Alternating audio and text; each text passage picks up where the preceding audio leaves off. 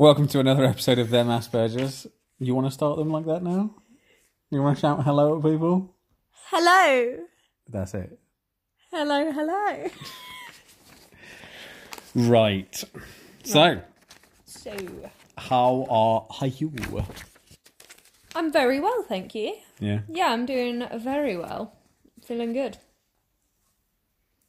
Feeling very good. What about you? Yeah, I'm fine. So it's been a week. A week? No, it hasn't been a week since diagnosis. It's technically been 2 weeks since diagnosis. Yeah. How has things been since then? I know you told me that you have now let your work know about your Yes.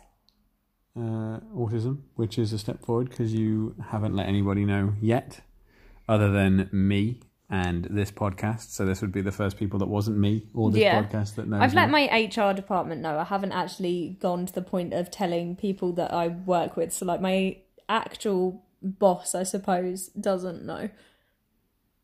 Okay. Well, yeah, I know that. Yeah. So I haven't told anyone that I know at work yet. But, you know, we're slowly...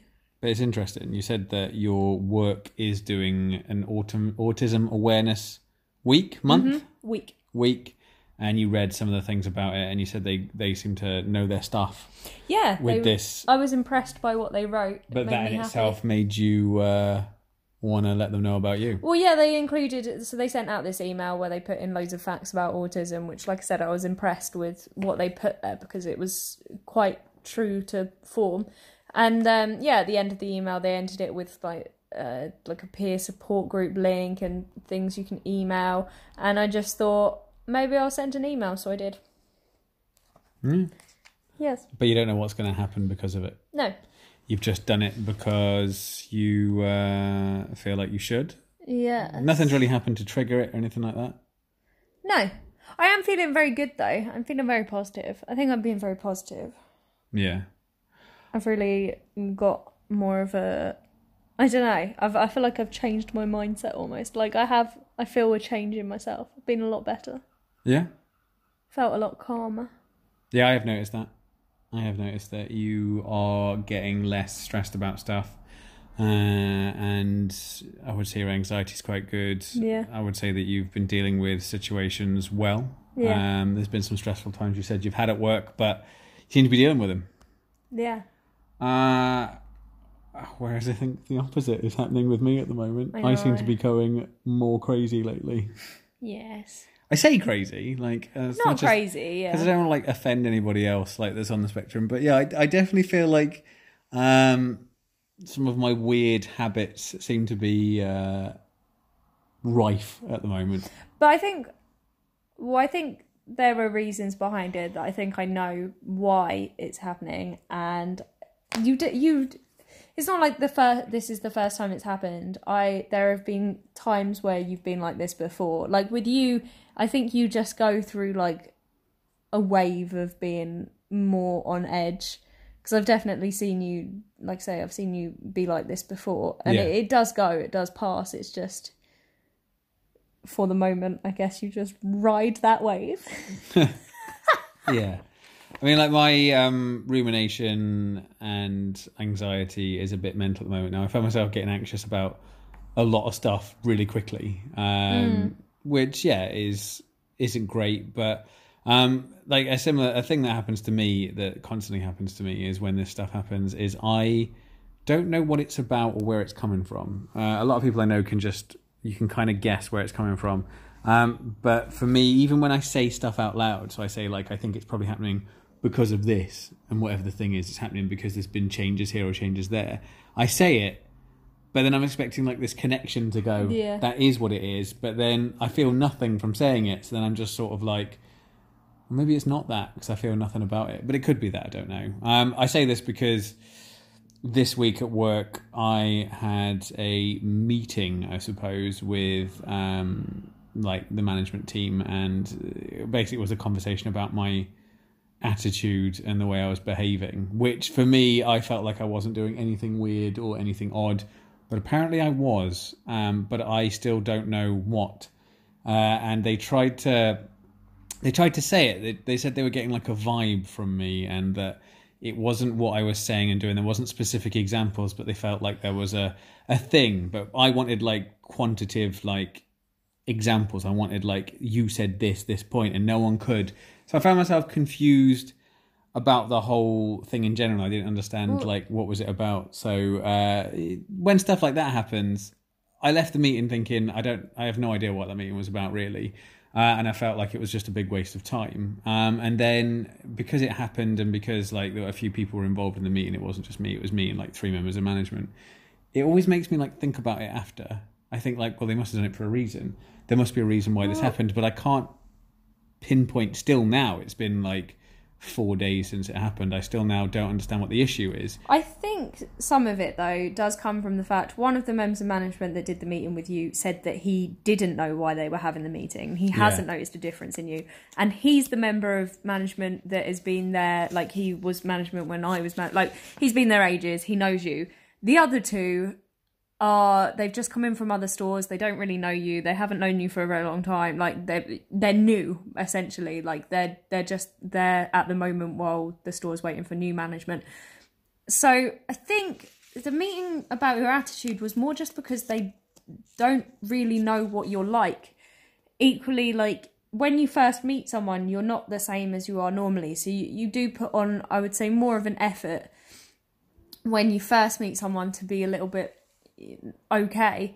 And then when you stop being, you know, like trying to be sort of slightly friendly, and you just get comfortable and start being yourself, I think that's what it was. I think they just weren't used to the way you are, because the member of management that's known you forever has said that he hasn't noticed a difference in you and he doesn't know what they're talking about. So I think it is just that, like, you are the way you are, and I think for some people they don't really understand it, especially as they're quite as you've described, they're quite sort of friendly, sociable people, and you're just not like that. Like, you're quite quiet, really. Like, you will talk to people, but only if you want to, and the conversation interests you. Otherwise, you're quite happy to just not talk. And when you do talk, you are quite blunt, and sometimes, depending on if you're distracted or you've got other stuff to do, you can be, I suppose, it's not really rude, it's just not, you know, like, you don't go out of your way to be friendly. That's just not you. So I think,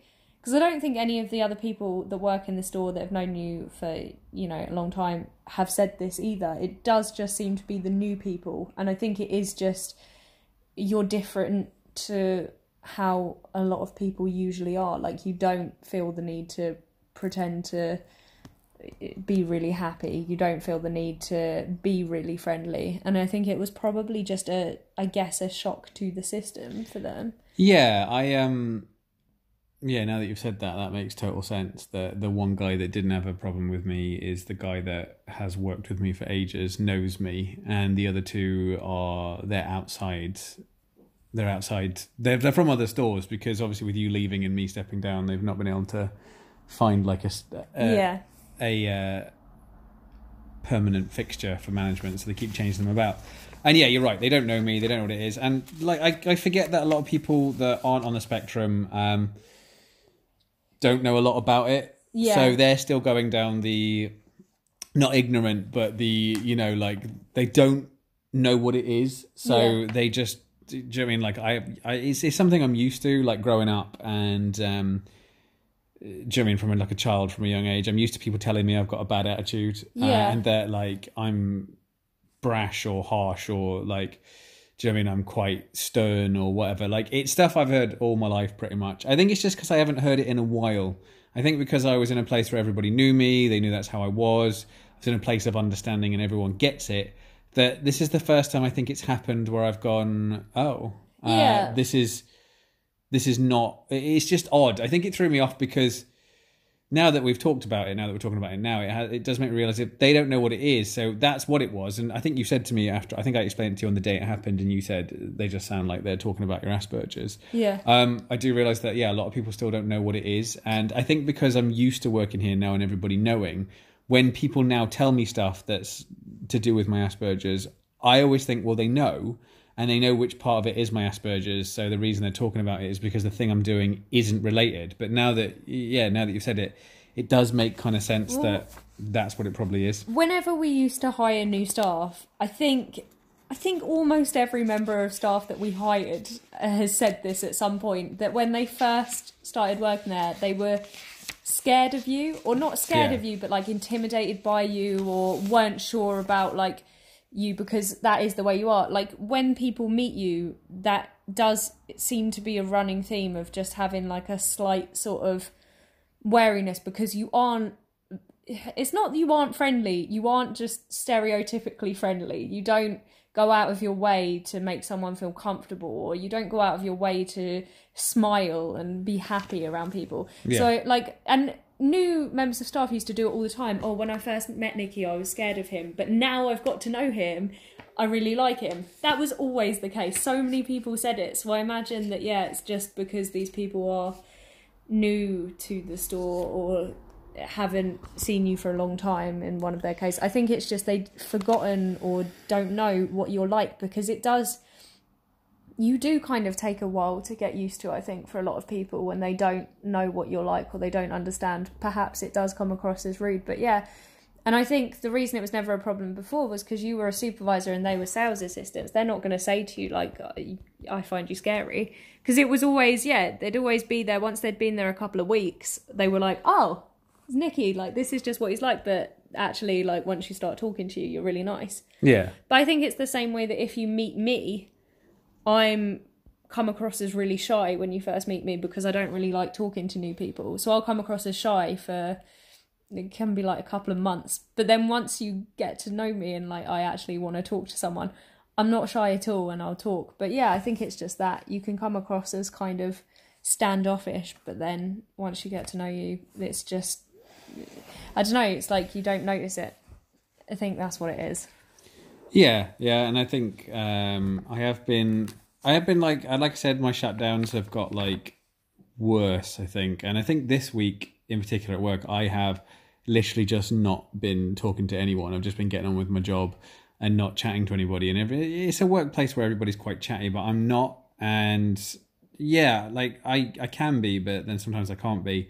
And I think for people that, one of the people has been with us before, and she said I was well chatty, and then she came down this time and I'm not, so she feels like something's up, and then I was like nothing's up. And yeah, sometimes I just don't want to talk to people, and that's hard for people to follow. That, because I know, like with NT people, if there's somebody that's quite talks quite a lot and is quite like having conversations with people, and then you come in one day and they're not talking to anyone, that makes you think there's something wrong. Yeah. But I guess the difference with me is sometimes I talk, sometimes I don't.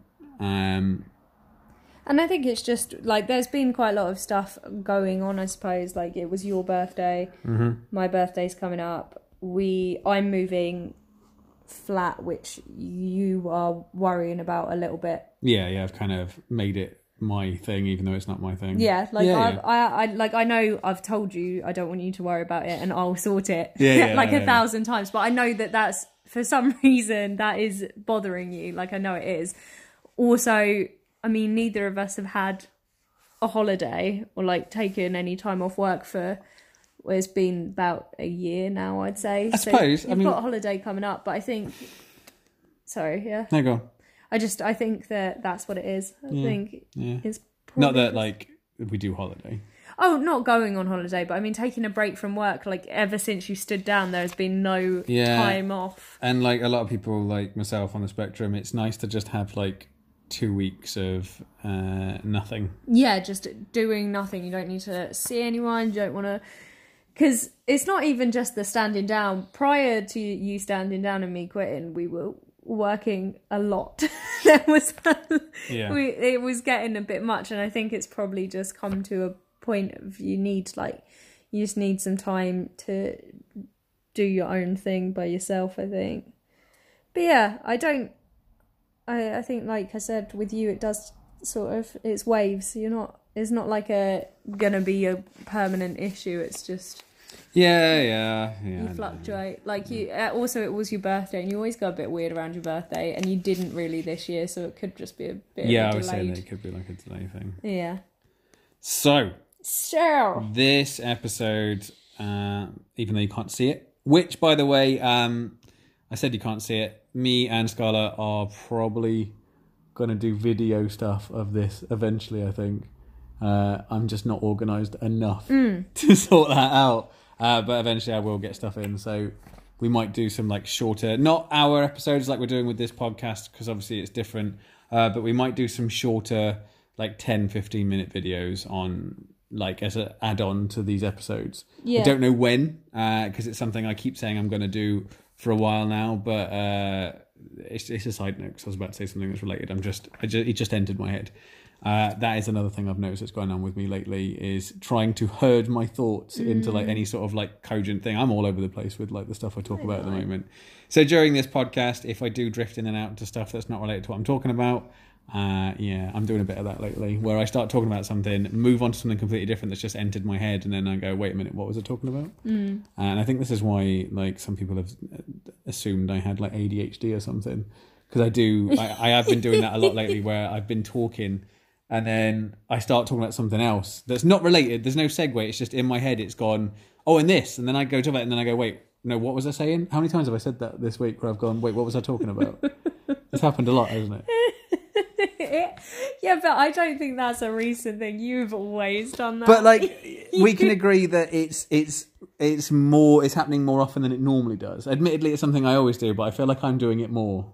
No? No, I think you're just noticing it more. Like maybe you're more conscious of it, but that is very, you've always done it. Yeah, I think it's interesting that when we do these podcasts that I am actually able to focus my thoughts into like our conversations, because you talk to me outside of these podcasts obviously all the time, and I'm not as coherent, I don't think, like normally. No, you're not.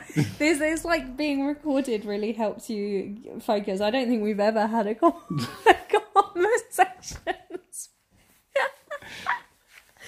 It's like if I want to say something to you, if I've got like a long story, I try and break it down because I know you won't be able to focus on what I'm saying for long enough. I do, yeah. So I work out like, okay, if I do like 2 minutes here and then 2 minutes a little bit later on.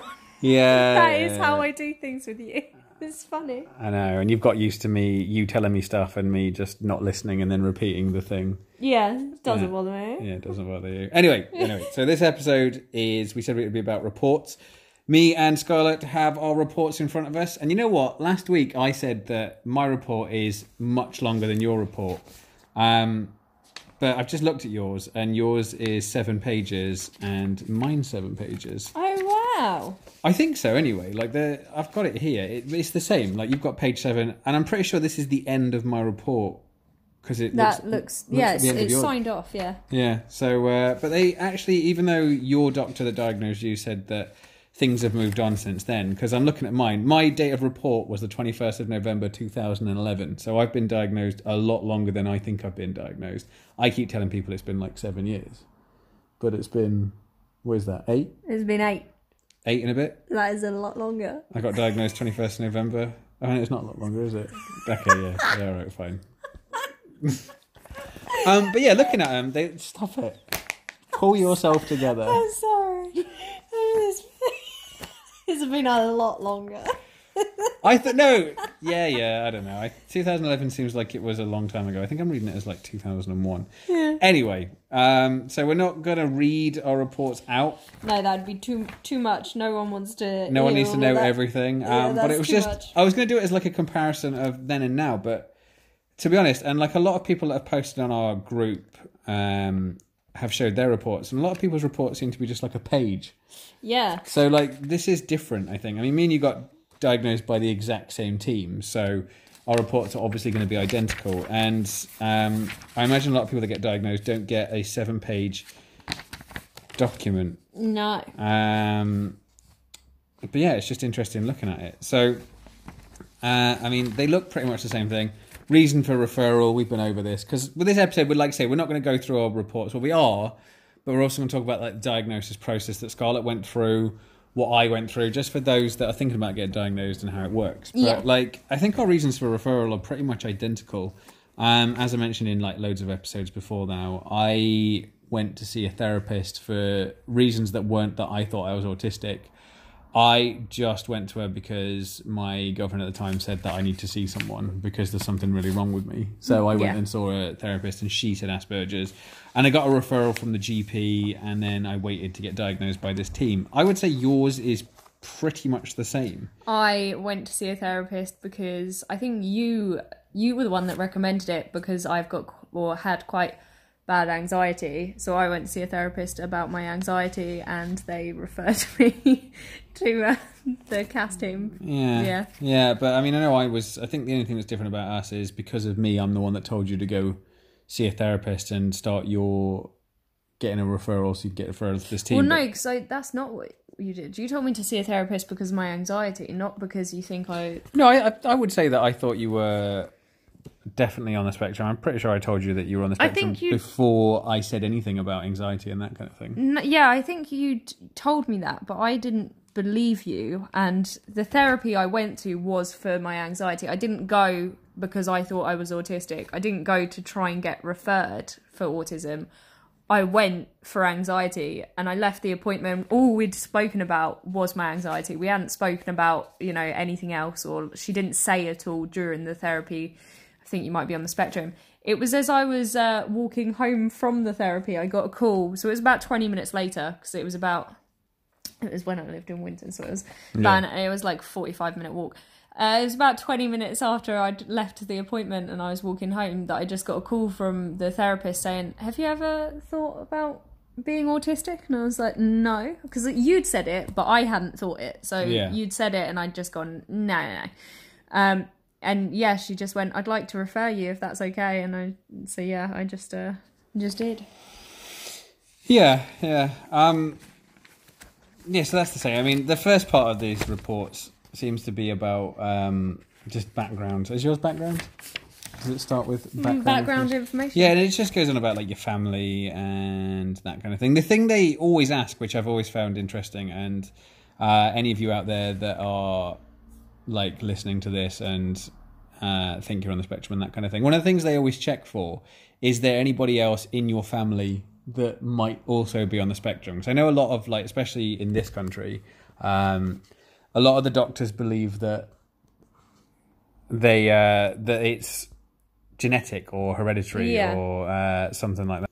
Yeah, they believe that it's like passed on like through the family. So they start asking you who in your family possibly could be as well. I remember with my one, I thought there was people on either side, on my mom's side and my dad's side.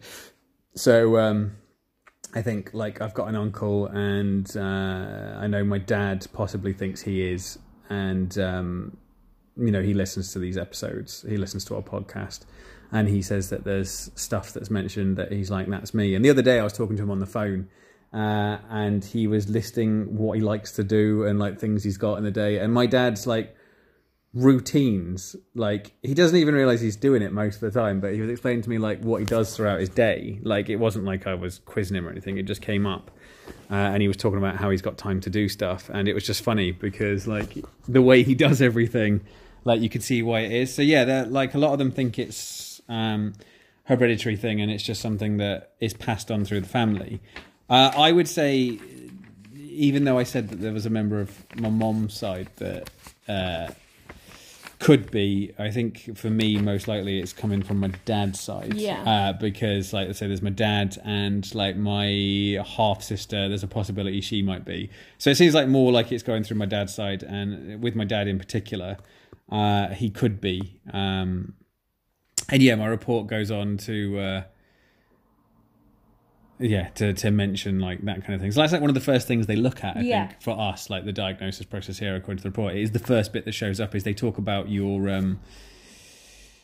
like family, your background, family, like that kind of thing. Yeah. Like I mean, it's weird because there's quite a lot of people in my family, especially on my dad's side. I've got a lot of cousins and like relatives and that kind of thing, but I've not, I mean, obviously with things like social media and Facebook and that kind of thing, I've not heard anybody say that any of the kids, and like a lot of my cousins have kids now, and like my dad had a lot of like siblings, and so there's a lot of, especially on my dad's side of the family, there's a lot of people. My mom's side of the family, not so much. They're not as big. I mean, a couple of my cousins have had a lot of kids now. I think one of them's got like 4 or something like that, but I've not heard of anybody saying that they've got it. And obviously I guess I wouldn't, because the only way I talk to them, I live like 200 plus miles away, 300 miles away from my family. So I guess unless they're putting it on social media, because I have some of them on Facebook and that kind of thing, I wouldn't know, but I've not heard of it. You know, like my dad still talks to like people in his family, my mom does. And I feel like if either one of my mom or dad had heard that somebody in the family was on the spectrum,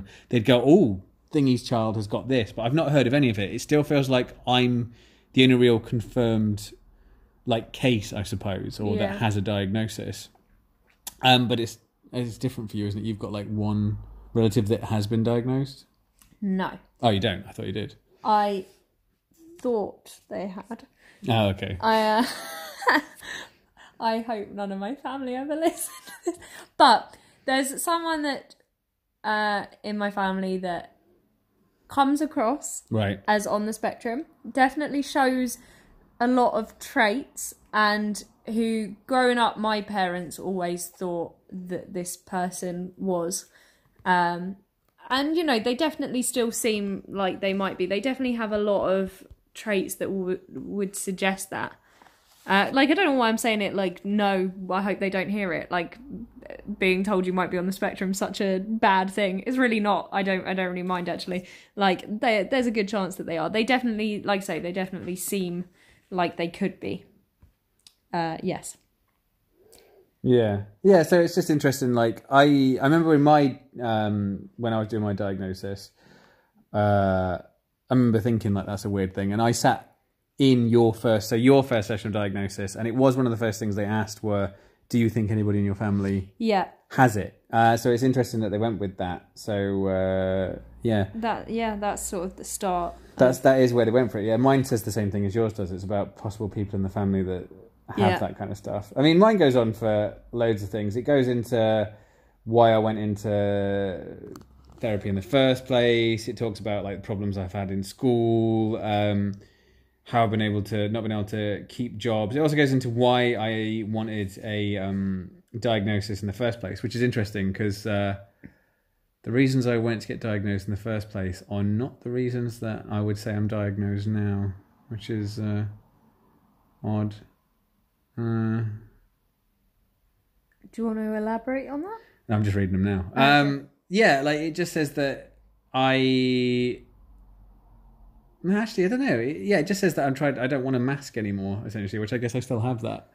But it says that it sounds like back then I masked way more than I do now looking at this. Because I haven't looked at my diagnosis in years. Like I had to dig this out for this episode. But yeah, it sounds like that looking at this, it just mentions that, I was in trouble a lot in school and jobs, lost a few jobs because of it. I remember losing a lot of weight. That's mentioned in here. So I lost a lot of weight when I first came to Bournemouth, and that's mentioned in here because they thought there was something like emotionally wrong with me. But you did that to try and fit in, I suppose. Didn't you? Which is it. Yeah, I noticed that like in Bournemouth, there was a weird thing. Like not anymore, actually, maybe a little bit. But Bournemouth's a weird town in general. Like everyone's quite into, I suppose, the way they look around Bournemouth, but it's because it's a uni town. Yeah, it does. It's quite wealthy. Yeah, and university's a bit like that. So there's like bits here. It says I lost a lot of weight, and my mum thought that I was like, according to this, like upset and like wasn't happy about moving to Bournemouth, or like living on my own, changing my whole routine and stuff. But I did it as like a way to mask and that kind of thing. I definitely think you used to mask more than now. You still mask, but sometimes you talk about things that you've done or that you did in your 20s that I just think, like, I can't imagine you ever putting yourself through that now because it's not the sort of thing that you enjoy. And, like, I guess some of it could be that you're a bit older now as well, and obviously your things that you like doing can change with age, but I feel like some of it, from how you've described it, you didn't really want to do, but I think you put yourself in some situations because you thought you sort of had to. It's interesting that your diagnosis is as long as mine, but I did more tests than you when I did mine. So like we both did the interviews. Well, it says here I had 2 interview sessions, and then they interviewed my mom on the phone. Yeah, I had the same 2. And then I had another meeting where I did specific tests of theory of mind and emotion. We both did the AQ-EQ test. Yeah. That's on here. But I did 2 other tests that you just didn't do. So I just thought it's weird that... Because part of my diagnosis talks about how I did in those tests, but yours doesn't, which just makes me think, like, what additional stuff is in yours that they didn't need to do with mine? I've noticed as well that one of the things they ask you is the developmental stuff. Am I saying that right? Yeah, developmental. Which is interesting, like, because they always want to talk to your parents and find out, like, what age you started to, like, walk, talk, that kind of thing. And yeah, it's interesting because mine says that I was good at counting and reading, which is bizarre because I don't read. But I like that they talk about the development stuff because it's stuff you don't know, but it's stuff apparently you can look for. And I guess that's how people that get diagnosed young now, I suppose that's how it works, is they look for this stuff. Yeah. Whereas for us, it's like retroactive. Do you know what I mean? Like it happened at a point where people weren't looking for it. So yeah, it's interesting to read that, but it doesn't really say anything like in these diagnoses. It doesn't say whether that's a good thing or a bad thing. It just says it as like a statement of fact, if you know what I mean. Yeah. I know that one thing that we thought was quite interesting, we both had difficult births. I mean, yours was, I would say, yeah, was a lot more difficult than mine. So but I don't know if that's related to the autism thing. No, but it's weird that they asked both of us. But they did. I noticed that, like in your one, and they did it in mine. They didn't say anything. They just went, "How was your birth? Like, was it normal or was there complications?" Yeah. Like, they kind of expected there to be complications, which is interesting because both your birth and my birth both had complications in different ways. Yeah. I was premature and had issues with my lungs and spent like a month in an incubator when I was born because I hadn't developed properly. And I was 10 days late and I was born with the cord wrapped around my neck during delivery. So I was born completely blue and I wasn't breathing. I was taken to special care for 4 hours and then my parents could see me. Yeah, so that's like... Yours was worse, but yeah, we both had complications. Which is a weird thing that they ask because it wasn't like we brought it up and they were like, oh yeah, well that's interesting. He kind of just went, any complications at the birth? And I remember when I had mine, they asked me that as well. Like, and it's weird because I suppose if you don't ask, which to be fair, neither one of us did. Yeah. And it's for me, it was the second time I'd heard somebody that was working for an Asperger team ask that. Yeah. But I did kind of think like, that's that again. Like that's odd. So it's interesting. So like anybody out there that's got a diagnosis or doesn't have a diagnosis, think they're on the spectrum, like were there complications with your birth? Is there like a correlation between those two things? Because he asked like he was expecting it, like it's a commonplace for birth complications to happen. I'm not saying that's like a cause for autism. It's just weird that he asked for it with like no, like we didn't say anything or that kind of thing. He just kind of went, birth complications? Yeah. And we were like, yeah. And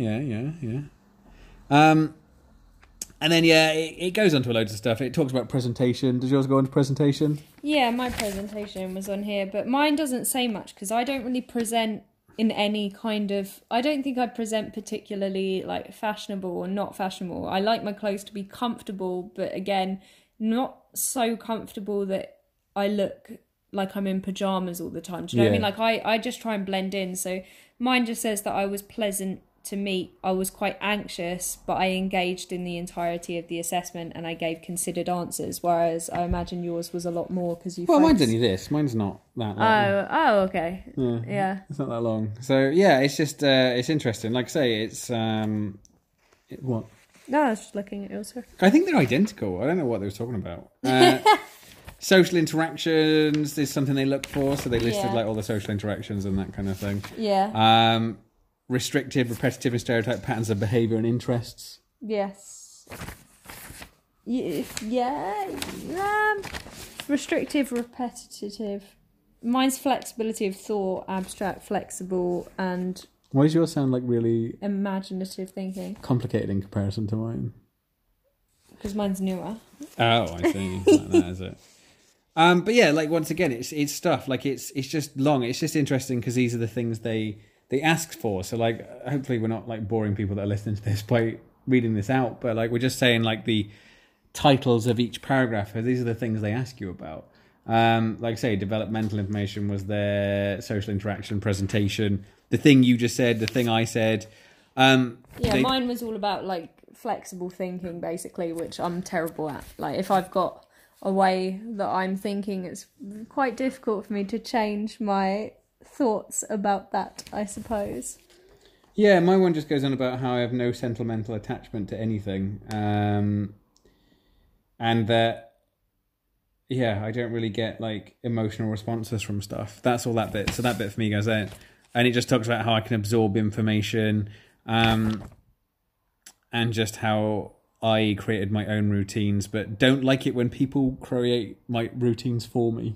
Yeah. Which is a thing. I've mentioned it loads of times before in this podcast, that I don't like being told what to do. It's one of those things that I refuse to let people do, is tell me what I'm going to be doing. I like to decide what I'm going to do. Yeah. One goes on about my communication, but I feel like with these reports, the things that are longer, so like there's certain paragraphs in here that are way long, and then there's things that are really short, are the things that there's no real issue for. Like my communication one is like 2 sentences.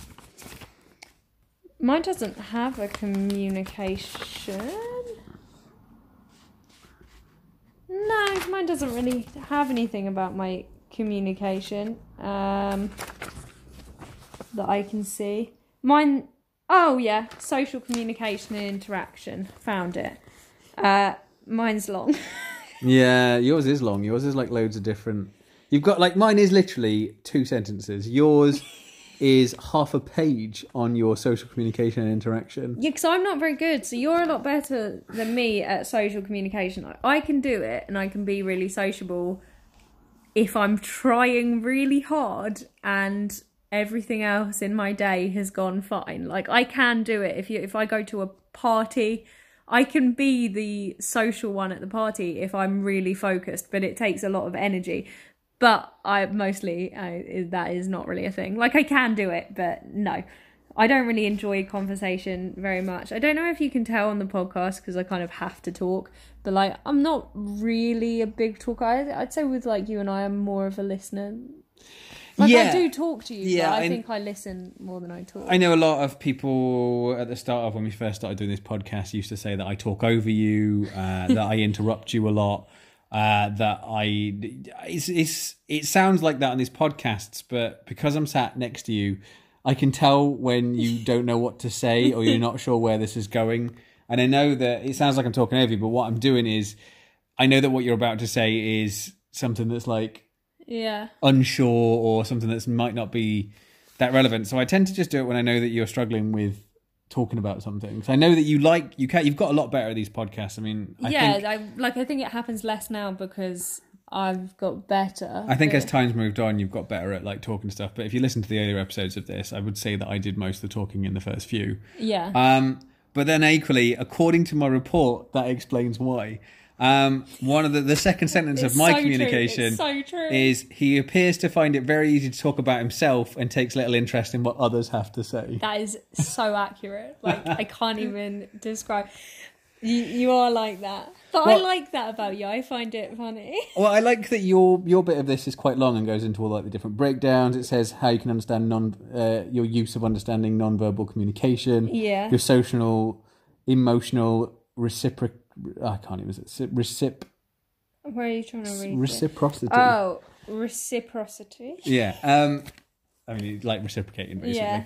But yeah, like I like that yours is like a long breakdown of where you struggle and that kind of thing. And even though mine's a shorter thing here, it's still quite an Asperger statement that I can talk about myself and what I'm interested in, but don't listen to everybody else. Yeah. Which is something that's common with those on the spectrum is we can talk about the things we want to talk about and the things we're interested in and the things that we like. But when someone starts talking about something they're interested in and they like and we've got no interest in it, we either just stop talking and walk away or we start trying to make the subject more about what we're into. Yeah. So even though mine's like a shorter breakdown on that on my report, it literally still sounds very Asperger, which is what I've realised with these reports. Even the shorter stuff, it's shorter, but it's still Asperger related. I feel like they've left stuff out that didn't need to go in here that says this is normal. Yeah. They just haven't mentioned it. Like looking at a lot of this stuff, it only lists that kind of thing. But yeah, there's bits where in mine it's much longer, and in yours it's shorter, and vice versa. Well, I think like you say, like it is common for people with Asperger's to do the kind of wanting to talk about themselves, and I think like for some reason I'm not very into talking about myself. Like I just don't really like it, and I am more of a not talkative person. I don't really feel the need to talk. Like I talk to you, but I don't really feel the need to talk that much. And I think the thing with me is because like I'm not very good at judging, because of this thing of liking to talk about yourself, and sometimes you don't realise that the other person isn't that interested. So for me, my cue is if I start talking about something and then someone interrupts me or talks over me, that's just like what I take as a signal of like, oh, they're not interested. So that's why I just stopped talking. So I think like it seems like, I think that's how I go about my day to day. If I start saying something and then someone else starts talking, I'll just stop and I won't bother continuing that conversation because I think like, oh, it obviously wasn't that interesting. I think that's why my like talking always seems really limited, because sometimes they don't mean to talk over me, but I've just like something in my head said, oh, don't talk about that then. I don't know. I'm not... My communication is not as good as it should be, probably. Yeah, I'm not a very good communicator. You've got this far, like, without it. I know, it doesn't really bother me. Like, I don't mind if people think I'm quite quiet. And like for me, talking about myself, I don't really like talking about myself. I'm definitely not very good at talking about how I feel about something. Like if I feel annoyed about something, I'm probably never going to say that's annoyed me, because I'm just not very good at it. I can't say to someone, you've annoyed me, or like, you've upset me. I just will leave it and then I'll just be fine.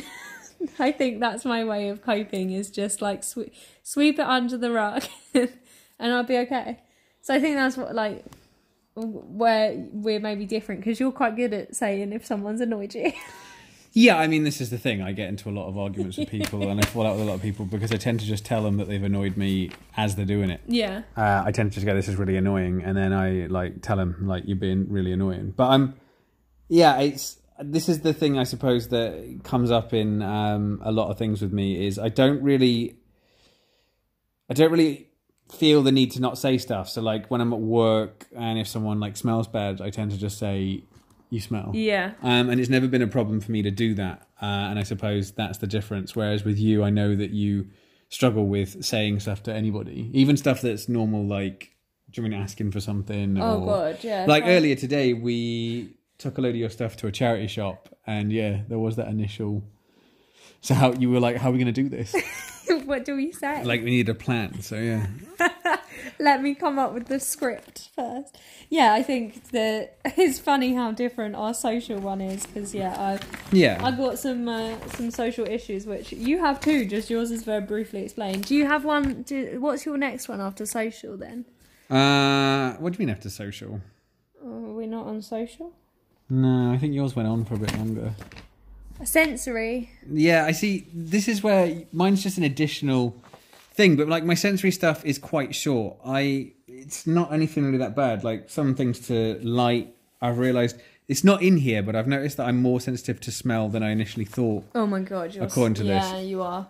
Like smell is a really big distraction for me. Like if there's a bad smell, I can't focus on anything if I can smell something that smells bad. I know. When I empty your bins, I do always say, don't come in the kitchen. Just don't come in the kitchen. And then for some reason, it's like a moth to light. I know. You just love it. You love to come into the kitchen and then go, oh God. Yeah, I don't. Every time. I don't like bad smells, but equally I can't not smell them. Yeah, it's like you need to know how bad it is. But even when I smell it once though, and I know it's awful, I know I can't deal with it, I keep coming back. So like earlier today, Scarlett was bleaching something and she was using this like spray that was disgusting smelling. Yeah. And the second she started spraying it, I was like, oh, that's awful. But I kept leaving the room and then coming back and going, I just kept, I don't know why. It's just one of those things where for some reason I hate the smell, but I need to smell it some more. You did keep coming back. It was funny. But yeah, the sensory stuff, I mean, with your report, your sensory thing, I mean, you could write a whole report on your sensory things. Like I've noticed that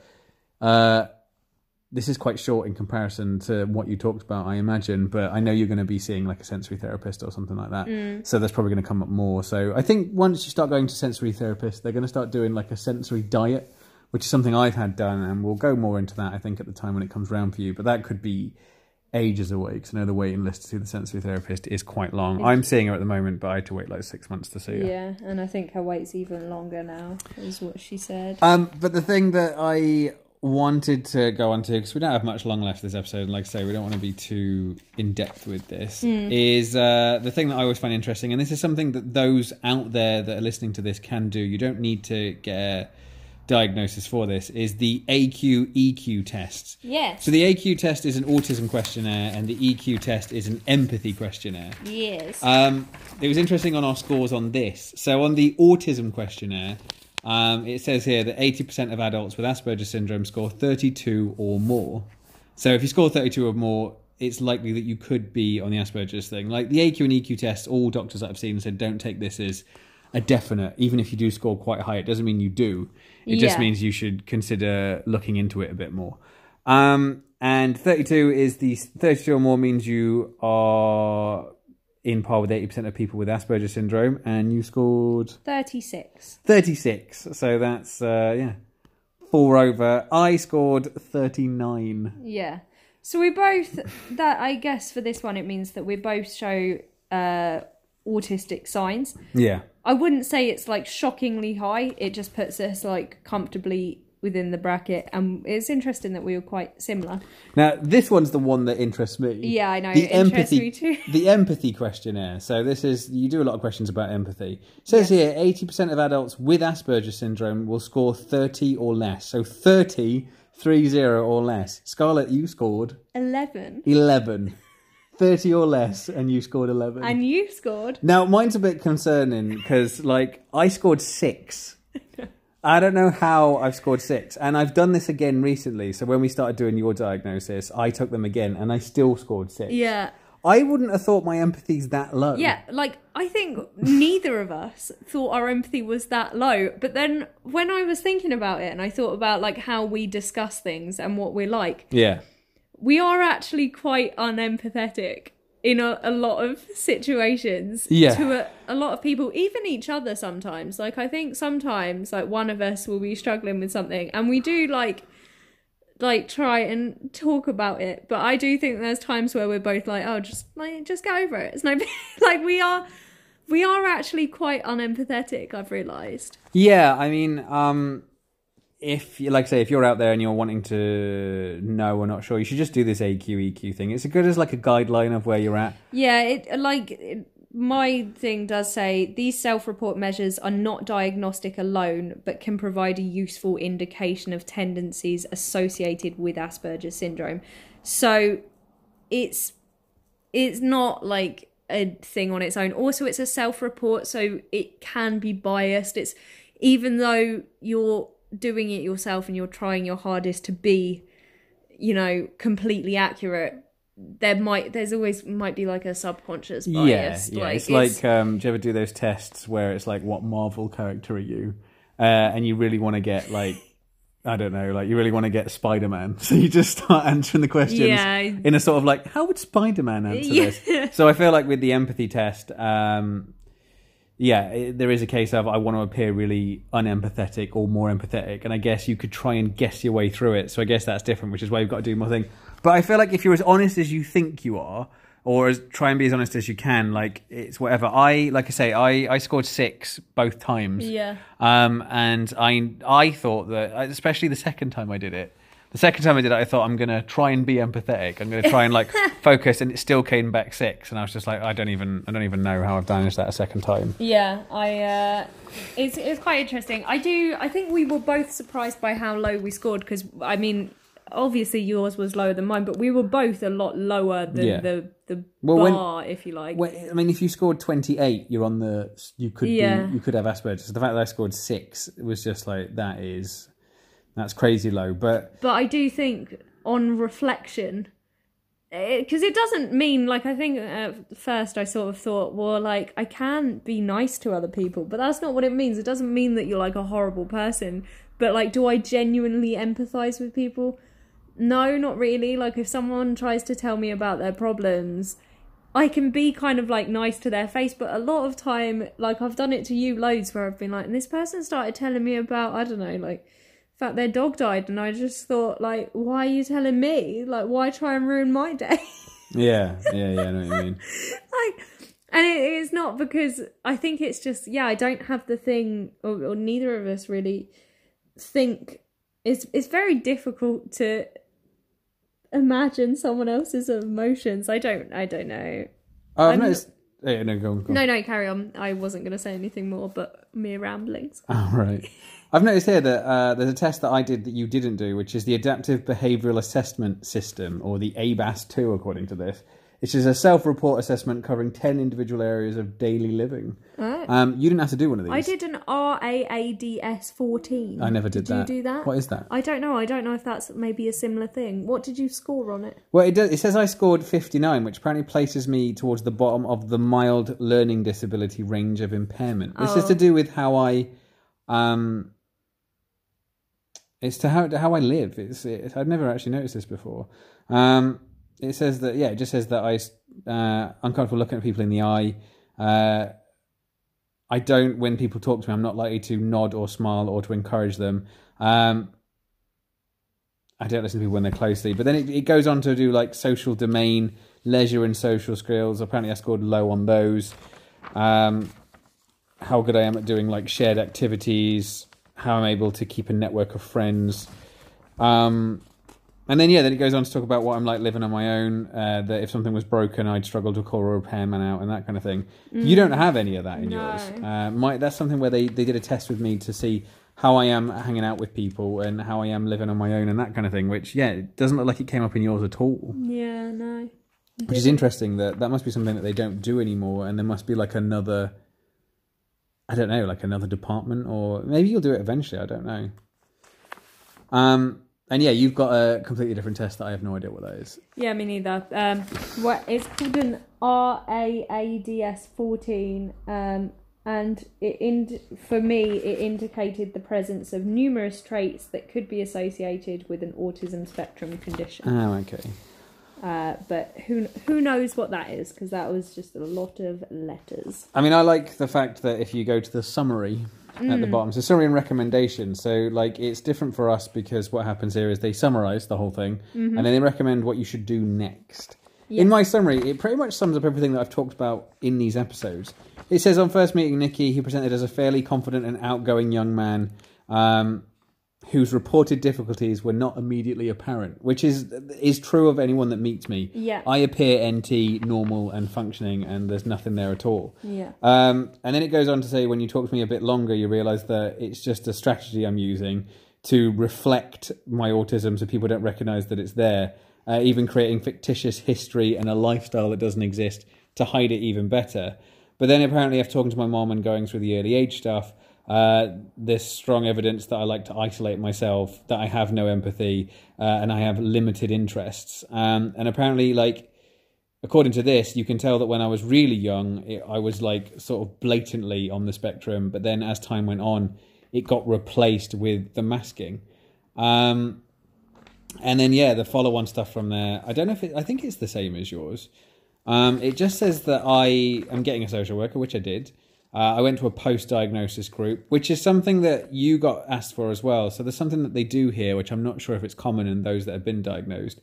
But what it is a post-diagnosis group where you and people that have been recently diagnosed around the same time you have, you basically go to a group and learn about it. Yeah. Which is something that you don't want to do. Because it's group therapy and you're not interested in that. Which I do find it interesting that group therapy is what they suggest when... you'd be in a group with I did mine, and it was like, I say there was 8 of us, so like me and 7 strangers, and we'd all recently been diagnosed, and there was one of the people that were part of the diagnosis team. They teach you about what Asperger's is, what yours is like, so some of the stuff you're like, I do that, I don't do this, which is the same with our podcast in a sense. A lot of people that listen to our podcast have commented saying that there's some stuff that me and you say where it's like, oh yeah, totally. I totally do that. That's me. And then sometimes we say stuff and it's like, not even slightly. I'm the complete opposite. And we've proved that, I suppose, between me and you. And then that's it, really. It just says that I will go see my GP and that I can get a condensed version of this report that takes out all the really personal stuff that I can give to employers if I need to use it. Because I remember saying that when I went for my diagnosis, that was one of the reasons that I stated that I wanted the diagnosis. Yes. Is this your shortened summary here? What is this that we're looking at? No, my shortened summary is here. Oh, yours is right at the front. Yes. They didn't put it at the end. This is just my recommendations. Your recommendations are well long. So yeah, the difference we've noticed with Scarlett's is one, her recommendations. So bearing in mind mine was... where is mine? Mine was like a page. Scarlett's looks to be... Where does this start? Where's the... Yeah, this is the recommendations. So yeah, yours seems to be like 2 pages. But my summary is shorter than yours. Yeah. My summary is a mere few lines. But Scarlett also got a load of other stuff. So Scarlett got loads of extra printouts and stuff, which is something. And this is something that's interesting to me, and people that listen to our podcast, especially if you're female, might find this interesting. Yeah, but you've been given a lot of printouts on relationships. So yeah, these are all book recommendations. So yeah, it's books to read, and a lot of them do seem to be titled things like, let's find this book here. The complete... Where's the The Aspie Girl's Guide to Being Safe with Men. Yeah, it's interesting that they're giving us out what men with Asperger's syndrome want to know about women dating and relationships. The Partner's Guide to Asperger's Syndrome. You've been given a lot of sex, sexuality, and the autism spectrum. You've been given a lot of like relationship-y Asperger couples workbook, counselling for Asperger couples, connecting with your Asperger partner. There's like 3 of these, so they're about 2 pages each. Safety skills for Asperger women, meditation for Aspies. Like you've been given like 3 of these, so they're 2 pages, like printed on both sides of each A4 piece of paper. Just loads of books. I didn't know there were so many books out there. Yeah, if anybody's interested in any of these, we might take pictures actually of these and post them on our page, because there's a lot of books for anyone that's interested in this kind of stuff. Pretending to be normal. I mean, it's a shame that there's even books for people, like for children that have parents that are on the spectrum. So if you're an NT kid, and something different about Dad. My parent has an autism spectrum disorder, which is something that's definitely moved on, because I never got anything like this. But you've been given loads of extra stuff on books that you can read and things like that would be interesting. Yeah, there's definitely like for any females on the spectrum. I mean males as well, but for females on the spectrum, there's a lot of books about like if you're a female on the spectrum, just being safe around men or like I suppose other women depending on your preference. But I suppose I guess it's more geared towards men for some reason. But yeah, like being safe. Because I know that women on the spectrum are thought to be in some ways more vulnerable. One of the traits that you hear about women more than men, which isn't like always the case, but it is a thing out there of like women on the spectrum being quite easily manipulated. And like I have a real trouble recognizing people's intent. If someone was like flirting with me, for example, I would have no idea, because I don't recognize that at all. Yeah, it's just interesting. It's loads of stuff that I wouldn't have thought of. Yeah. Like if you're a parent and you've got Asperger's, and I suppose if you have a child that's NT, it's something obviously because I'm not someone that's probably ever going to have children, so I've never really thought about it. Yeah. But I imagine it. Well, not would be difficult, but I imagine it might be. Yeah. I suppose potentially difficult. I'm sure there could be problems that arise if you're NT and one of your parents. Like if I had children, which I don't plan on doing, but if I had a child, I'm sure there would be an element of like I probably wouldn't be able to. For me personally, I would probably struggle to give them the emotional support. Yeah, you have mentioned that before. Yeah, and I don't think that I don't think that that's the case for everyone on the spectrum. I know loads of people do have children and like no problem, like are just naturally really good at being parents. But I think for me, I'd struggle because giving anyone emotional anything is not that easy for me. And you've been given this, which is auditory sensitivity and Asperger's syndrome, which is like a printout of visual sensitivity. So yeah, I don't know. You see, I don't know if it's because it's been so long since I was diagnosed that they do this for everybody now. But some of the stuff you've been given is specific to you. So I do feel like, and I know there's a few people out there on our page that said that all they got given was basically like a certificate that says yes, you do have ASD, and then that's it. So I guess, in many ways, like, we're lucky that there's all this stuff. Like, we've been given like loads of information. Well, I say you've been given loads of information, like a list of books. This thing here is like what I'm looking at now is a printout of all the things that you should look at. People who have auditory sensitivity it lists all the things that you might have. And then it's got a list of things that might help deal with that, which is stuff that, for a lot of us, like myself, you just know you've got it, and then you have to work out your own ways of dealing with it. Oh, how interesting. One of the things they recommend for auditory sensitivity is to try chewing gum to cover up noises. And you constantly chew gum. I constantly chew gum. I've really tried to stop recently, but I've noticed a difference in myself from not chewing gum. But I never thought that I could be doing it for the noises, but that could actually be the case, like, for sure. Yeah. How interesting. But yeah, this is and like I say, I don't know if it's because, like I say, we live in Dorset as a county, and it says here Dorset Healthcare and Chest. So I don't even think this is a UK thing. I think this is just what Dorset are like with Asperger's. I don't think it's everywhere, which is I suppose it's a shame.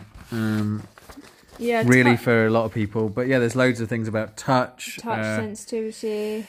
And yeah, then there's we got given a load of email addresses, phone numbers, and that kind of thing for like Autism Wessex. There's like forums you can join, Autism UK.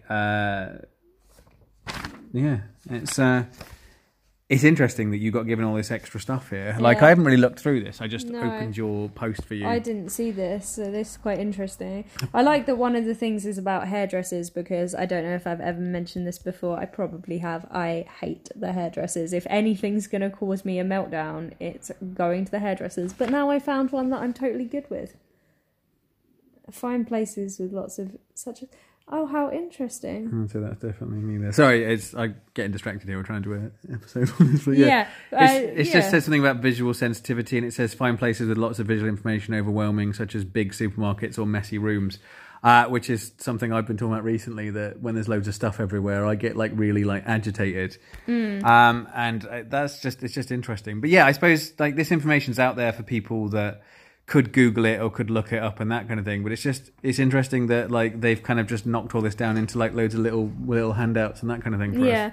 Yeah, one thing, just as a side note, because you've mentioned this about messy rooms, and I always find it really interesting. Sometimes when a room's messy, like a room in your flat, you always look at it like it will never be fixable, so it needs to be fixed right now. And a fact about me is I always tidy. So, I don't think I've ever left your flat in a mess. No. I don't think you've ever come home from work if I've been here and, it being a mess. I am so tidy. I can't even leave... If I've drunk a mug of tea, I can't leave that mug not washed. It has to be washed, dried up and put away, everything. But if a room's messy, even though, I'll clean it. Sometimes at the weekend it's a bit messy, but I know Monday I do quite a big clean. You always look at it it needs to be done now or it will never be fixed. And it always makes me laugh because you do get a little bit funny about that. Find it interesting. Yeah, it's just odd. It's weird because I said when I got diagnosed it was 8 years ago. And yeah, I say they gave me my diagnosis, and I thought the report was quite comprehensive, and I thought that it was better than other places. But it does seem like it's moved on again with what you've been given. I wasn't given any of these handouts that you've got now, and obviously you've been offered a group and all other different kind of things. So I do think aftercare is important after you've been diagnosed. It's just annoying, I suppose, in a sense, for those that don't want a diagnosis or don't want certain things, that they have to get one if they want any of this stuff. Because some of this stuff, like I say, you can Google it and you can try and do your own research into this. But if you don't know what you're looking for... Yeah, it can be difficult. Because I've like I say, I've had my diagnosis for as long as I've had it. And there's still stuff I find out now, there's still stuff I've just found out just now, that I didn't know or didn't realize. And you'll find that I think with everybody that's on it, you just keep finding out more and more things where at this point now I would have assumed, I think before we even started doing these podcasts, that there's not much I don't know about my own Asperger's and don't know about my own diagnosis. And I always felt like it was more of a other people's things and the other things that come with Asperger's. But since doing this podcast for as long as we've been doing it, and going through your diagnosis process and looking at your report and that kind of thing. There's still stuff now that I find out that I just think, oh yeah, that as well. One thing I would say, like what you just said about like it's more difficult if you go online, because you can find loads of good things online. But I do think sometimes if you go looking into it online, you go delving deep and you're looking at all these different things, you can sometimes read something and go, oh yeah, I do that.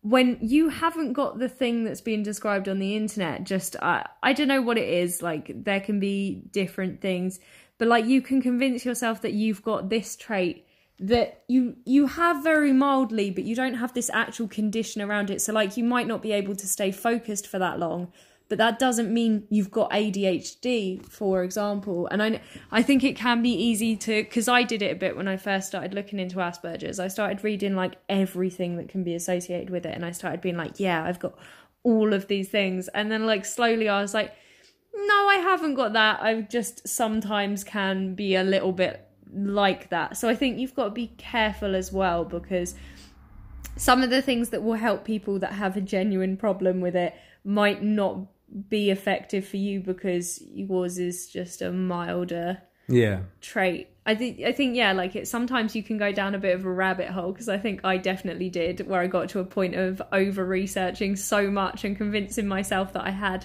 certain things that I didn't. Like I think I just started to notice it, like how I can't leave the place messy. I started to be like, oh, maybe I've got OCD. But I don't. Like, yeah, I've got some routines that I have to do, and I am quite clean and I do things quite methodically, but I haven't got OCD. I just started to convince myself that I did, and then I think I had to snap myself out of it before it got to be an issue. Yeah. Well, I mean, you've had like a bit of both. Like there was initially when we first went through this, when you first went to get diagnosed, I told you had stuff.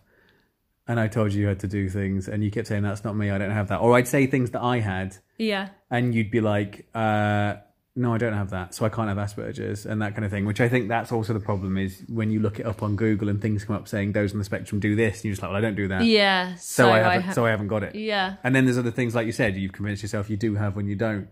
It's so like diverse. There's so many different like traits of Asperger's that you could find two people that both have a diagnosis of Asperger's and have no similarities whatsoever.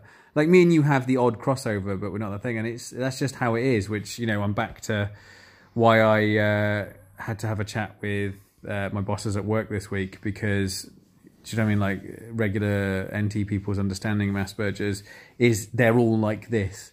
Yeah. And then when I do things that aren't what they think it is, then I'm just like, well, it's not because of Asperger's, it's some other reason. So, yeah, I think the problem some people have is they see that you can be kind of sociable and chatty, so they assume that that's you, and then when you stop doing that, there's all of a sudden something wrong. And it doesn't mean necessarily that you were lying or masking when you were being sociable and chatty. It just means like you can have good days and bad days, and like that's a thing. And not even good or bad, you can just have days where you do feel comfortable socializing and days where you don't, and that is a real thing. I have it. Some days I find myself talking and I think, oh my god, how am I doing this much conversation, just to be followed by the next day me not being able to talk to anyone. So yeah, it is. It's like everyone, really. I guess everyone has good days, bad days. Yeah, of course. I have days where I'm way more autistic and days where I feel like I haven't had anything at all. Yeah. What were you going to say? You said what? I was just going to say, what a good circle that was. Way to bring it back to the beginning. It's like we planned it. Yeah, of course. So yeah, that's it for this week. Any questions about any of this or anything you want to be interested in? Because obviously we've gone over reports and we do have a list of books and stuff now. If anybody's interested, feel free to either request them on our Facebook page. Like I say, if anybody wants to see what these book listings are, I can just take pictures of these printouts and post them somewhere, or I can send them to you and that kind of thing. Or if you don't want to ask on our page, you can private message us on Them Asperger's on Facebook. Yeah. And like the group is on there as well. Join the group if you want. I'm still letting everybody in. Still no rules really. I have deleted some posts, but that's, like I say, if I delete a post, if you posted something and you see that it disappeared, it's just because somebody else has already used that one, and I don't want to...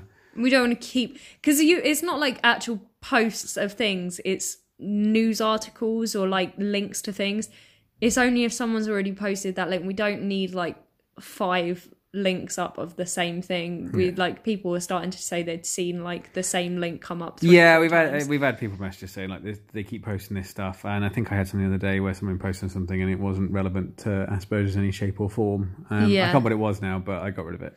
But like, I don't think we've never deleted someone's actual post. Like, if you write something, sorry. No, go on. It also doesn't mean that you can't share news articles that you think are interesting. It's just like, feel free to do it, but if they are something that's already been on before, like say it was ages ago, then we're not going to care. But if it's the sort of thing that's been like every week, quite recently, there was one article, I can't remember what it was, but it was going up weekly. Yeah. And I don't want to like police, because I know a lot of Facebook groups, when they start policing too much and there's like loads of admins and loads of rules, it gets a bit like, like what can I do? What can I do? I don't want it to be like that, so I'm trying not to. No, we just don't want it to be spammy. So if you have found an article really interesting, by all means post it, but maybe just have a little scroll through the page first to make sure to see that it hasn't been posted at least like recently. But if I ended up deleting it, it's not like I've done anything wrong. I know it's a recent post and it's been there before. Yeah. So yeah, that's it. Like I say, if you've got any questions you want to ask about our diagnosis or anything you're interested in, feel free to message us or go on the page. Like I say, it's Them Asperger's on Facebook. And yeah, thanks again for everyone that's listened to this podcast and is sharing it about and just trying to help with awareness. Like, any help we can do with autism awareness is awesome. And like, that's the main purpose of this, is just to get people to have a better understanding of, I guess, what it's about. Yeah, like it's sometimes it can be frustrating when people don't know about autism. Not that they have to, but like it would be nice if more people understood the different variations and that it's not always just a like one set of traits suits all sort of thing. So yeah, I hope we can help get awareness, help get some understanding out there. Thank you so much. Bye.